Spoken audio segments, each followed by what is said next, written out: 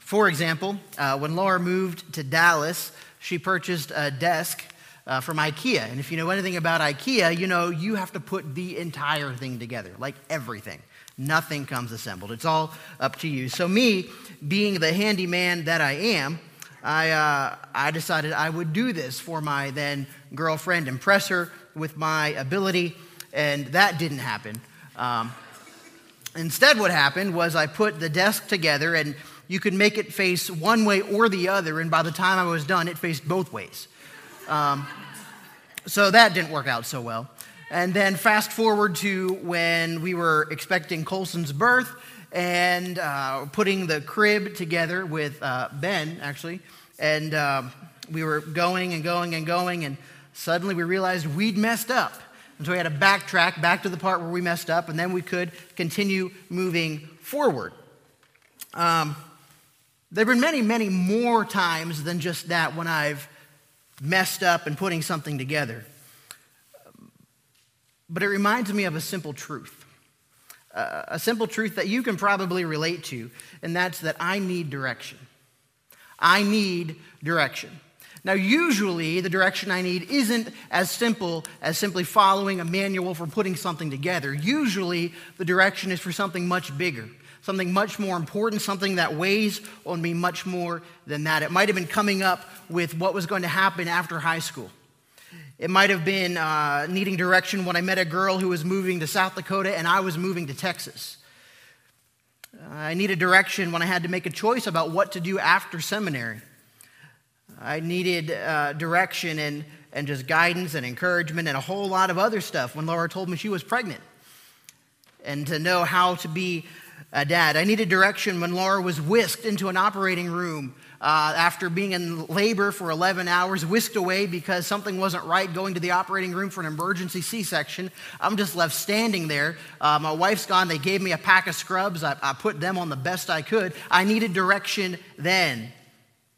I needed direction when I woke up today, and I'm going to need direction when I wake up tomorrow too. See, direction tells us where we're going. It gives us a plan. It tells us where we're headed. We want that for the big things, but we also need it for the not so big things in life. Many people enjoy watching mysteries, but few of us enjoy actually living them out. We don't like it when we don't know what to do or what's going to happen. We want to know that everything will be okay, and even if we know it won't be okay, we at least want to know what life will be like even though it's not okay. And we find that we need direction. We need direction. Doesn't matter if you're one of those people who just loves the thrill of adventure and you can bounce from one thing to the other really quickly and you can go with the flow, or if you prefer something to be a life to be more regimented and follow more of a plan, an agenda. Regardless of that part of your personality, there are some things when we really just want to know what to do or where to go or how to do it, maybe even why is this happening. And the good news today is that Jesus provides that direction. Jesus provides direction. In fact, I'd say it's even a little bit better than that. Jesus is the direction. Jesus is the direction. We're going to look at one of the stories in the Bible today that you've probably heard before. If you grew up in Sunday school, you probably went over it year after year after year. And as an adult, you're probably familiar with it too. We're going to talk about Peter getting out of the boat. But I don't want us to see this as a call to get out of a metaphorical boat. I want us to see this as a picture of discipleship, a picture of what it means to follow Jesus, a picture of what it means to grow closer and closer and closer to Him. You see, this takes place just after Jesus fed the 5,000. He had a few fish, a few loaves of bread, and he fed 5,000 men, many more than that if you count the women and the children. And after that happened, Jesus told the disciples to go get in the boat, go across the way, and he would join them later after he sent the crowds away and went up on a mountain to pray. And that's where our story picks up this morning. We're in Matthew chapter 14. Immediately, he made the disciples get into the boat and go ahead of him to the other side, while he sent the crowds away. After he had sent the crowds away, he went up on the mountain by himself to pray, and when it was evening, he was there alone. But the boat was already a long distance from the land, battered by the waves, for the wind was contrary. And in the fourth watch of the night, he came to them, walking on the sea. The fourth watch of the night is probably somewhere between 3 a.m. and 6 a.m., and that's important because if that's the time, it's going to be dark outside and it's going to be stormy. So in other words, it was a dark and stormy night. Perfect setup for a ghost story. It was a dark and stormy night, and so Jesus comes to them walking on the sea, which is also going to be important in just a second. But when the disciples saw him walking on the sea, they were terrified and said, "It is a ghost." And we said it makes sense because of the setting. It made sense that they would think that. But immediately Jesus spoke to them saying, "Take courage, it is I, do not be afraid." The disciples thought he was a ghost. Jesus heard that and he says, "Don't worry, it is I, it's me." Literally, if we translate this, he says, "I am. I am." And that would have triggered something for the disciples. They're like, wait a minute, I am. I know that from my Jewish studies. I know that from the Old Testament. I am is important. And maybe for you, it's starting to trigger something too, that Jesus said, "I am. Do not be afraid." Peter said to him, "Lord, if it is you, command me to come to you on the water." This is another place where the translation makes it sound more like a question than a statement, but in the original language, it would have been more like a statement. "Lord, since it is you, Jesus, command me to come to you on the water. Command me to do what you are doing." And this sounds kind of outrageous. It sounds kind of crazy that Peter would think he can turn to Jesus and say, "Command me to come to you on the water," just like you're doing it. But in chapter 10 of Matthew, Jesus had told the disciples to go perform miracles in his name. He had given them that ability. And so Peter was just reflecting on his past with Jesus to go forward to his future with Jesus. It actually shows an immense amount of faith in Jesus based on what he had done previously. You see, faith is always based on what God has done in the past. Faith is always based on what God has done in the past. If you're bringing somebody to faith, you talk about what God has done for them. And if it's somebody who already has faith, you think back to where God has been faithful here and here and here and here. And you use that to leverage yourself to have faith in the future. Faith is always based on what God has done in the past, but it's always focused on the future. So based on his experience with Jesus in the past, Peter was willing to get out of the boat. And so Jesus said, "Come." And Peter got out of the boat and walked on the water and came toward Jesus. Peter went, he actually walked on the water. And that is really incredible. It's something I'm willing to bet you've never seen. There's a video out there on Facebook right now of somebody running on water, but just running across ice. It's not that impressive. It's a lot easier to do it that way. But we haven't seen people walk on water. Only Peter and Jesus in all of recorded history have walked on water. So Peter went, he walked on the water. But walking on the water didn't prove anything about Peter. We need to remember that. It proved everything about Jesus. It proved everything about Jesus. Peter didn't walk on the water because of Peter. He walked on the water because Jesus made it possible. He walked on the water because Jesus made it possible. The only way Peter can walk on water is if Jesus has power over the sea. The only way this story can take place is if Jesus has power over the sea. It sounds incredible. It sounds maybe even a little outlandish. In Matthew, we see all these stories detailed of Jesus working miracles and doing things. Each one sounds a little more far-fetched than the last. So how in the world could we believe these things? Well, Matthew, let's think about him for a second. Matthew identifies himself as a tax collector. That means he would have been detail-oriented. He would have been a numbers guy. So that's important. One of the stories he tells is when Matthew invited him over to his house for dinner. He just says, invited Jesus over to his house for dinner. But in the other Gospels, when we see that same story, they don't say Matthew the tax collector invited him to dinner. They say Levi invited him over for a banquet, for a feast. So Matthew's being very honest and humble about who he is. but he's also very numbers-oriented, very detail-driven. And so if that's the kind of guy Matthew is, we can probably trust that this is a real occurrence, that he's trying to tell us exactly the way it happened. So pretty good reason to believe that. But then also, we realize that Matthew's the only one that includes this story in the gospel. The other gospel writers don't mention anything about Peter walking on water. So why might that be? Well, one, it proves that he's not a ghost, because he mentioned that they thought he was a ghost. And if Jesus is going to, in a couple of verses, reach down and take his hand and save him, can't be a ghost. And two, it also teaches us something about Christ and our relationship with him and our path toward discipleship. And we'll see that as the story continues. So Peter's out there walking on the water, but seeing the wind, he became frightened. And beginning to sink, he cried out, "Lord, save me." Immediately, Jesus stretched out his hand and took hold of him and said to him, "You of little faith, why did you doubt?" You of little faith, why did you doubt?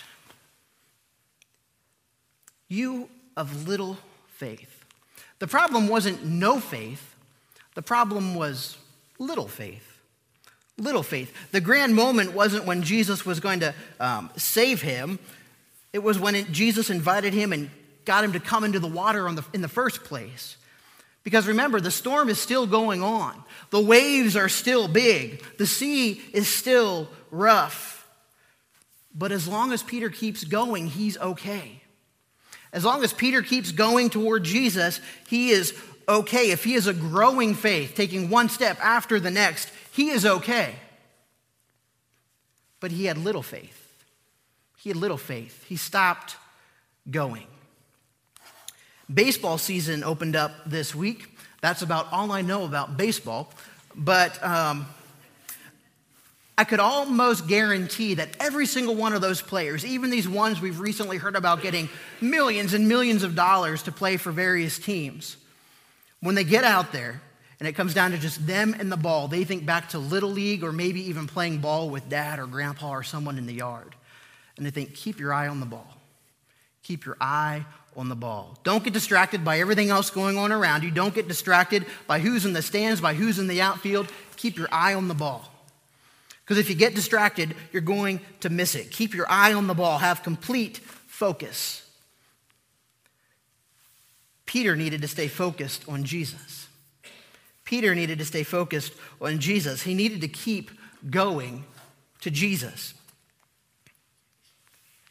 Think about this. He was safe in the middle of a stormy sea. A storm that was so bad that it frightened the disciples on the boat. Now Peter's outside of the boat in a stormy sea, and he's perfectly safe as long as he keeps going to Jesus. But then he starts to sink. He starts to sink. He focused on what was going on around him and lost track of what Christ was doing through him. He focused on what was going on around him and lost track of what Christ was doing through him. He was safe until he stopped going. Perfectly safe until he stopped going. Jesus had come to me. He did. He was fine. He stopped and he sank. He focused on what was going on around him and lost track of what Christ was doing through him. He said, "You of little faith, why did you doubt?" You of little faith, why did you doubt? We can't tell exactly the tone Jesus said that in just from the text, but I would imagine it's not to put Peter down. Sure, it's a rebuke,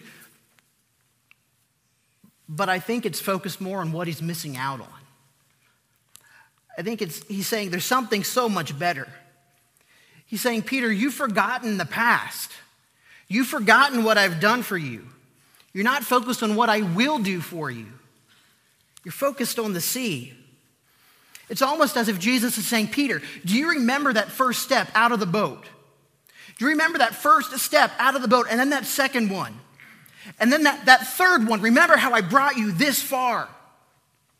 Why would you doubt me now? Why would you think I can't get you even farther? And all the while this is going, the storm is continuing to rage. Because when we're in these situations, it's not about Jesus or God making the world stop around us. Because the world around us does all sorts of things we don't like. It's not fair. It's not fun. There are people who make it difficult.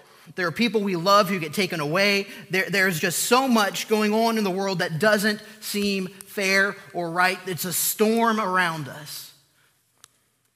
But in the midst of that, Jesus calls us to faith. He calls us to faith. The direction Peter needed was Jesus. He didn't need to look at all the other stuff. That was happening around him. He didn't have to do that to make it happen. It was already going on, whether he was focused on Jesus or not. But when Peter was at peace, when Peter wasn't sinking, he was focused on Jesus. The direction Peter needed was Jesus. The direction we need is Jesus. And that's because he's God's Son. If our biggest problem is separation from God, the greatest solution is his Son. If our biggest problem is separation from God, the greatest solution is his Son. That's what all of this was for. It wasn't about the properties of water and physics and whether or not a human could actually walk across the water. Nothing to do with that. Jesus was demonstrating that if the biggest problem is separation from God, the greatest solution is him. Jesus was showing the disciples that he was God's Son. That's why it was so important that Jesus walked on water. That's why it was so incredible that he was able to invite Peter to come. And that's why the disciples had this response as this story finishes. When they got into the boat, the wind stopped, and those who were in the boat worshiped him, saying, "You are certainly God's Son. You are certainly God's Son. Truly, you are God's Son," because all through the Old Testament, God is the one who controls the water. They knew passages. They knew passages like Psalm 89, verses 5 through 9, where it says, "The heavens will praise your wonders, O Lord, your faithfulness also in the assembly of the holy ones. For who in the skies is comparable to the Lord? Who among the sons of the mighty is like the Lord? A God greatly feared in the council of the holy ones and awesome above all those who are around him. O Lord God of hosts, who is like you, Almighty Lord? Your faithfulness also surrounds you.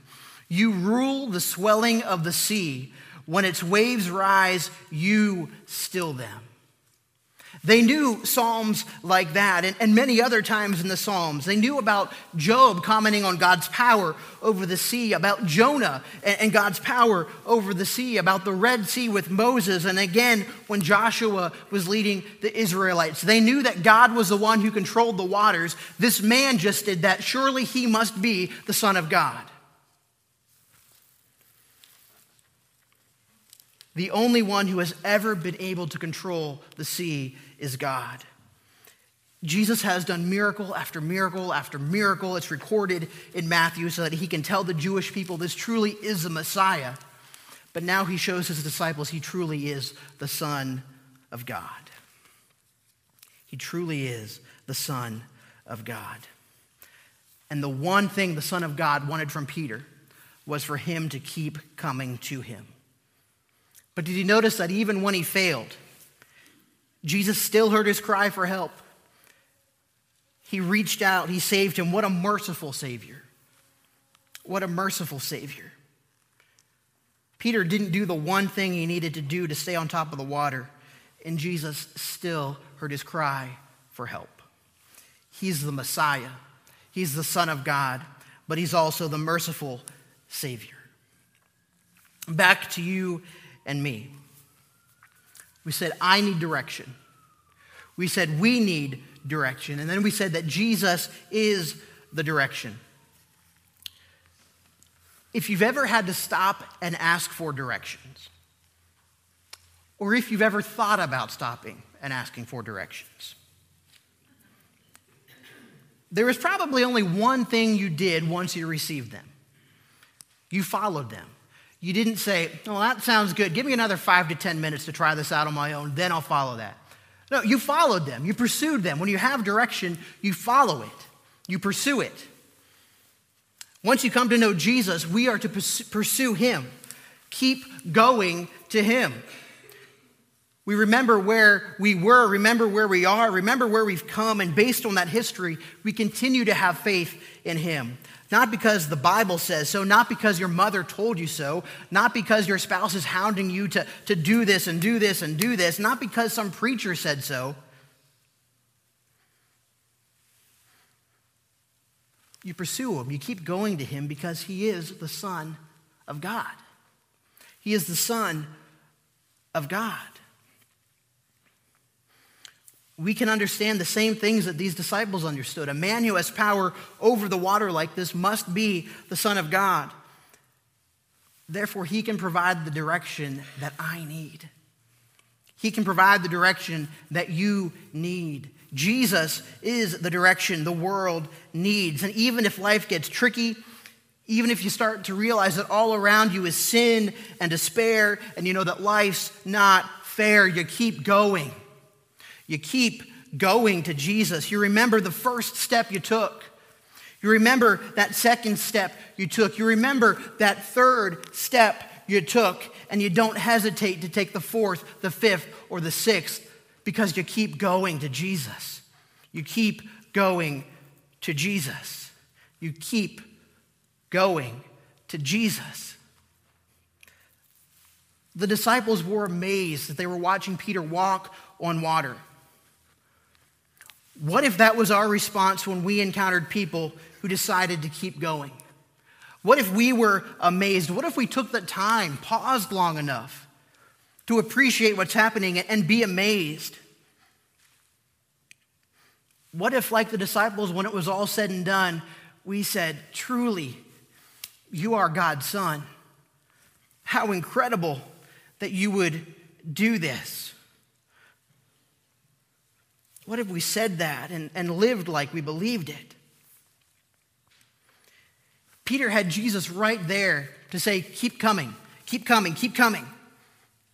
And then he questioned him when he stopped. In this age, we call it the church age, the church is supposed to be the hands and feet of Jesus. What if we were the people that said, keep going, keep going, keep going? What if we were the people that said, hey, why did you stop there? Why did you stop trusting there? Why don't we keep going and keep going and keep going? We're supposed to encourage one another to do just that. What if we cheered one another on? What if we were on that boat watching? Would we have been yelling, keep going, Peter, you go to Jesus, go, Peter? What if instead of being comfortable and happy and content with where we are right now, happy to just come to church, do our thing,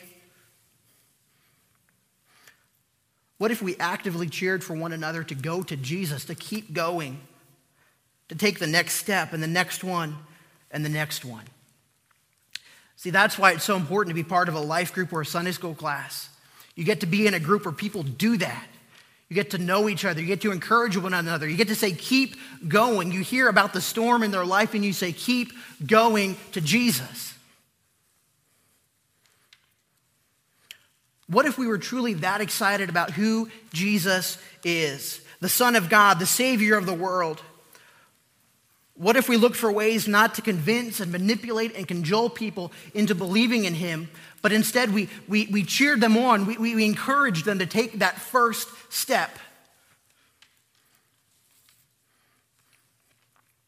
What if we looked around us here and we said, I want to encourage you to take your 10th step, your 20th step.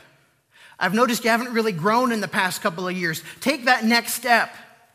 Take that 30th, that 50th, that 70th step in your walk toward Jesus. Keep going to Jesus.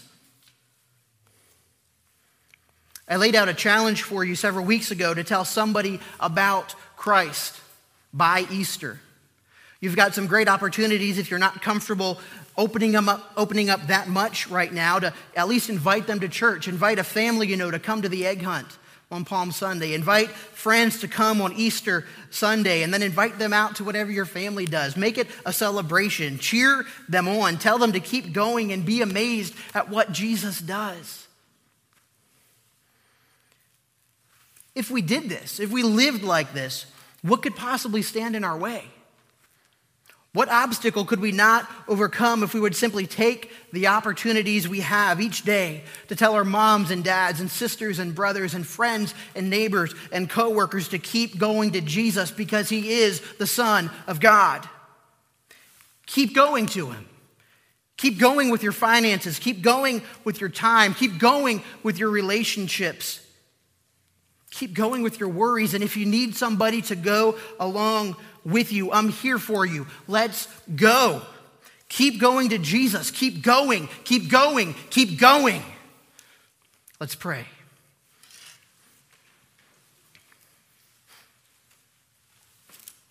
Heavenly Father, I pray that right now all of us would have a faith that is grounded in what you've done, that gives us great confidence to see what you will do, to trust you for it, to take that next step that we need to take. In whatever area it is that you're speaking to us right now, give us the courage to keep going. You've brought us this far. We have the guarantee of your word that you will see us through to the end. Help us to keep going. And then help us to encourage one another to keep going, to not be afraid of being vulnerable with one another, because we all know that the storms of life rage around us. We just need someone to remind us to keep going to Jesus. Help us to live this out, because it's in Jesus' name that we pray. Amen.